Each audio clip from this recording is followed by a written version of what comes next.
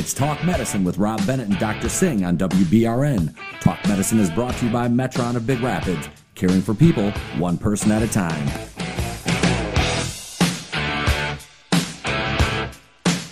And we're back with segment 2 of Talk Medicine with Dr. Rashmi Juneja from Michigan Primary Care Partners in Big Rapids, MichiganPrimaryCarePartners.com. I'm Rob Bennett. This is News Radio WBRN, sponsored by Metron of Big Rapids, caring for people one person at a time. Today we're talking about addiction as an umbrella comment, but right now we want to talk about some of the different substances that people can become addicted to. So we'll just go over in a snapshot manner of what are the different chemicals that people use and why do they use them. So one of the most common chemicals are anabolic steroids, which are used by athletes and bodybuilders. And they get so used to having all this steroid in their system and working out and lifting weights that is also a sort of addiction. The next class of medication would be club drugs. So club drugs are GHB, ketamine, and Rofol. So these, some of them don't have any taste, they don't have any odor, and they can be used in different setups where people are drinking or have food. So just something to caution the young people about. There's also ketamine that is used, which sort of disassociates you from your environment, and things can happen to you that you would not normally let happen to you. The next drug would be cocaine. So cocaine causes euphoria by binding to the dopamine sites. It leads to a buildup of dopamine and then floods the brain with this chemical. It increases the blood pressure, increases the heart rate, increases the temperature. It can cause vasospasms and cause an acute heart attack because of vasoconstriction of the blood vessels of the heart. The other drugs would be hallucinogenic, which are PCP, LSD, Paytone, which is also called cactus, and psilocybin, which is also called mushroom. The next medication or substance that is being used more and more commonly is marijuana. Marijuana alters brain function as it mimics anandamide, which is a chemical that is found in our brain. The active chemical is THC, which acts on the cannabinoid receptors in the endocannabinoid system in the brain. It influences pleasure, memory, and thinking, causing the high. Unfortunately, in most studies that have been done, it shows that it affects brain development, especially thinking and memory, and it does reduce the brain connectivity between the neurons. In a large study that was sponsored by NIDA, or National Institute of Drug Abuse, it also showed that once the marijuana was stopped, the cognitive abilities were not fully restored, even after prolonged periods of time. And unfortunately, 9% of all new users become addicts. And that is something to really think before a young person goes on the pathway of marijuana. The other drug that I would like to talk about is heroin. It is an opioid drug synthesized from morphine. In 2011, 4.2 million people were addicted. 4.3 million people used heroin. Out of them, 25% became addicted. And unfortunately, heroin can be used in any form. You can inject it, you can inhale it, it can be snorted, or it can be smoked. It enters the brain and is converted to morphine, which binds to the opioid receptors, causing a euphoria and rush, followed by what is called a nod, which is a wakeful, drowsy state. It works on 3 receptors in our brain. And the reinforcing properties are brought about by activation of the mesolimbic dopamine system.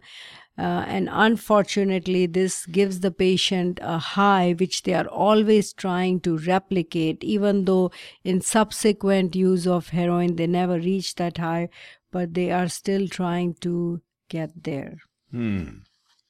Wow. And the thing is, I mean, when you talk about all these different drugs and everything, and heroin, you said there's like, I don't know, 5 or 6 different ways that you can use it. Yes. See, I always thought it was just with a needle. And that's No. why I always said, because you'd see it on old movies and things like that.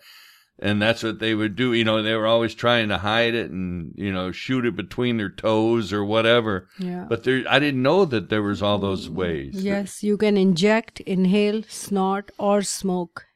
And it's the same feeling that you get from any of those. You get the same high. I don't think that has been studied. I would say it is about the same because things are very rapidly absorbed by the mucosa. So if you are inhaling it or snorting it through the nasal mucosa, the drug is absorbed almost as quickly as it would if you were giving it in your IV. I think the smoke may be the longest way to get the high. But it's just as bad for you on any of the Yes. ways that you were using it. There's no Yes. better way. You shouldn't No. use that at all. No, there's no better way. And now when you're talking about heroin, I mean, how do you, I mean, heroin is now it's a drug you hear about pretty much every day. It's on the news. There's heroin. First it was you were hearing about meth labs and stuff like that, and now it seems like you're hearing about heroin. Heroin is the drug. Is it inexpensive? What is the allure? I think it is highly addictive. And the patients, when they use it initially, they get a high and they feel really good because it activates so many pathways in the brain. And they're always trying to get to that high, even though they don't get to the initial highs in subsequent usage, but they use it more and more because they're trying to reach that point of feeling high. Why do... And I'm sure I probably know the answer to this, but I'm going to ask it anyway. Why do athletes, because you would think that athletes, especially top-notch, high-performance athletes that get caught with drugs, why do they end up using them? I mean, you would think that the athletic thing is going to set off the endorphins for them, but they just are pushing themselves, or they think the drugs will enhance that? I think it might be an escape from the reality because professional athletes live a very stressful life. They have to constantly compete, constantly perform. And I think that may be pushing them into doing this to get the pleasure pathways of their brain satisfied. Instead of just the serotonin and epinephrine, they are getting dopamine and other chemicals that help them feel good.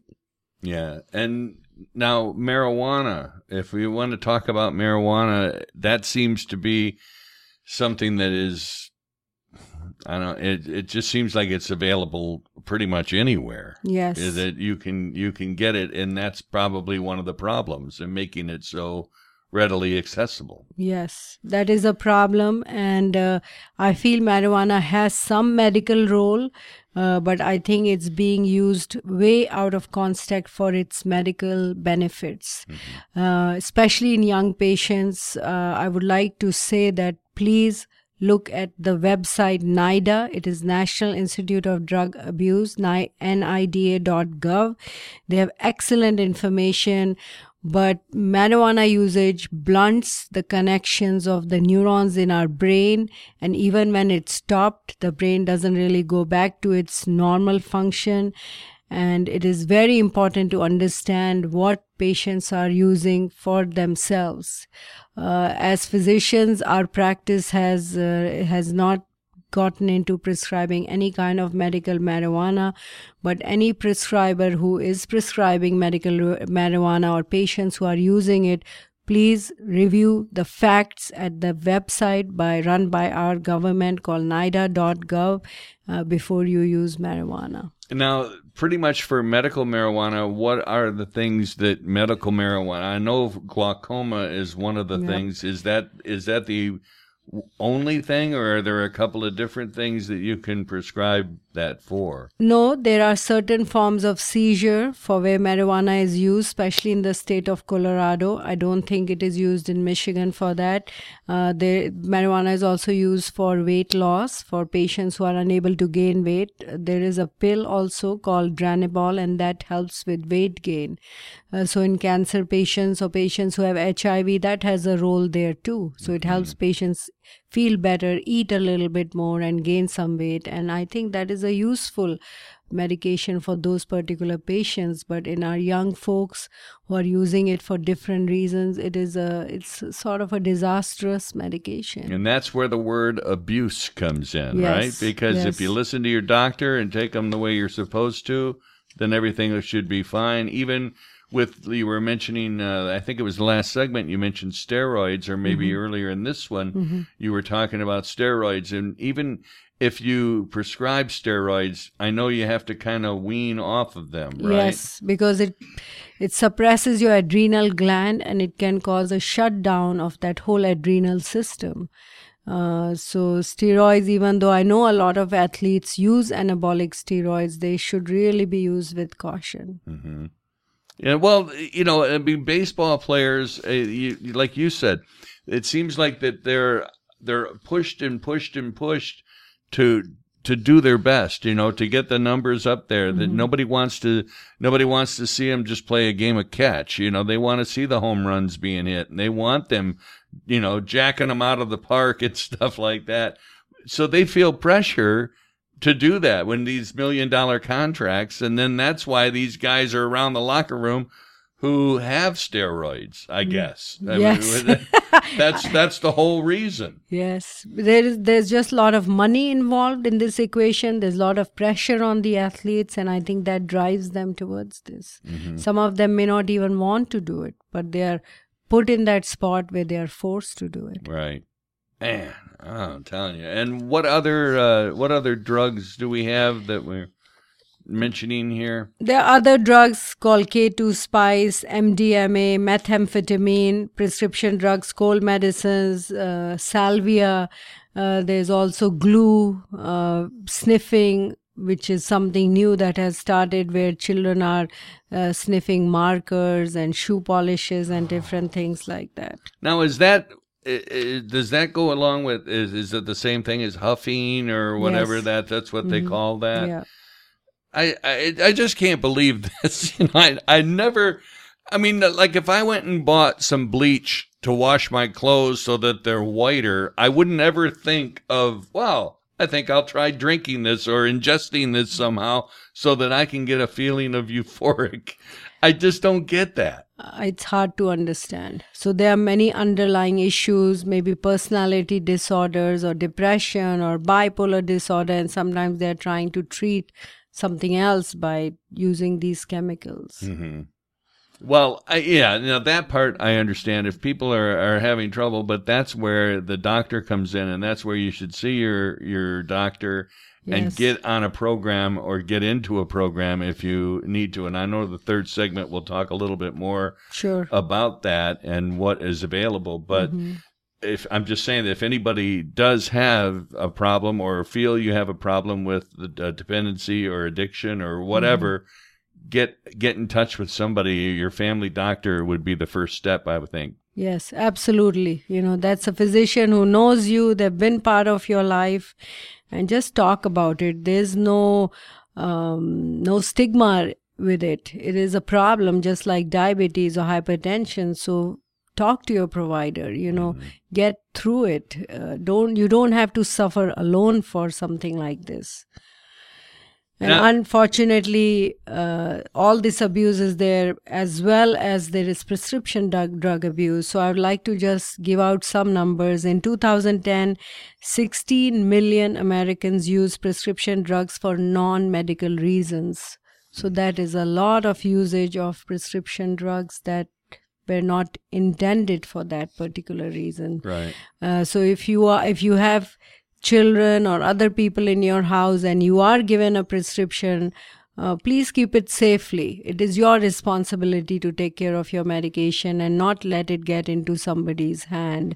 There has also been noted recently a much larger increase in the use of fentanyl in hospitalizations for narcotic medication overuse. So even though it is a patch, it can still be abused. And that's a great tip that you just gave. I mean, if you have these medications in your house and they're prescribed for you, and you before you notice that they're dwindling a little bit quicker than you have been taking them, keep them act like it's a loaded pistol or something. Keep it in a locked box if you can, away from anybody else that can get to it, because that's a scary thing. And then once they're addicted, then it's really tough to fight it. And a lot of times it is family members that various people are acquiring their prescription medication because from. So grandma, grandpas who are not aware, who are not paying attention. So easily accessible too for them. So it's in your bathroom, behind the mirror. So keep everything under lock and key. It is your responsibility.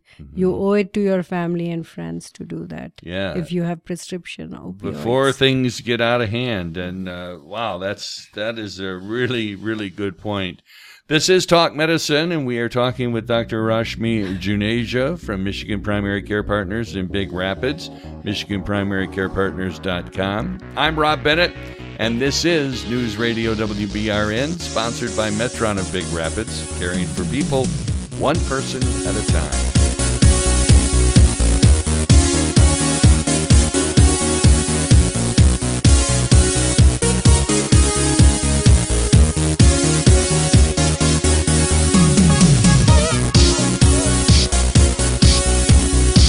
Listening to Talk Medicine with Rob Bennett and Dr. Singh on WBRN.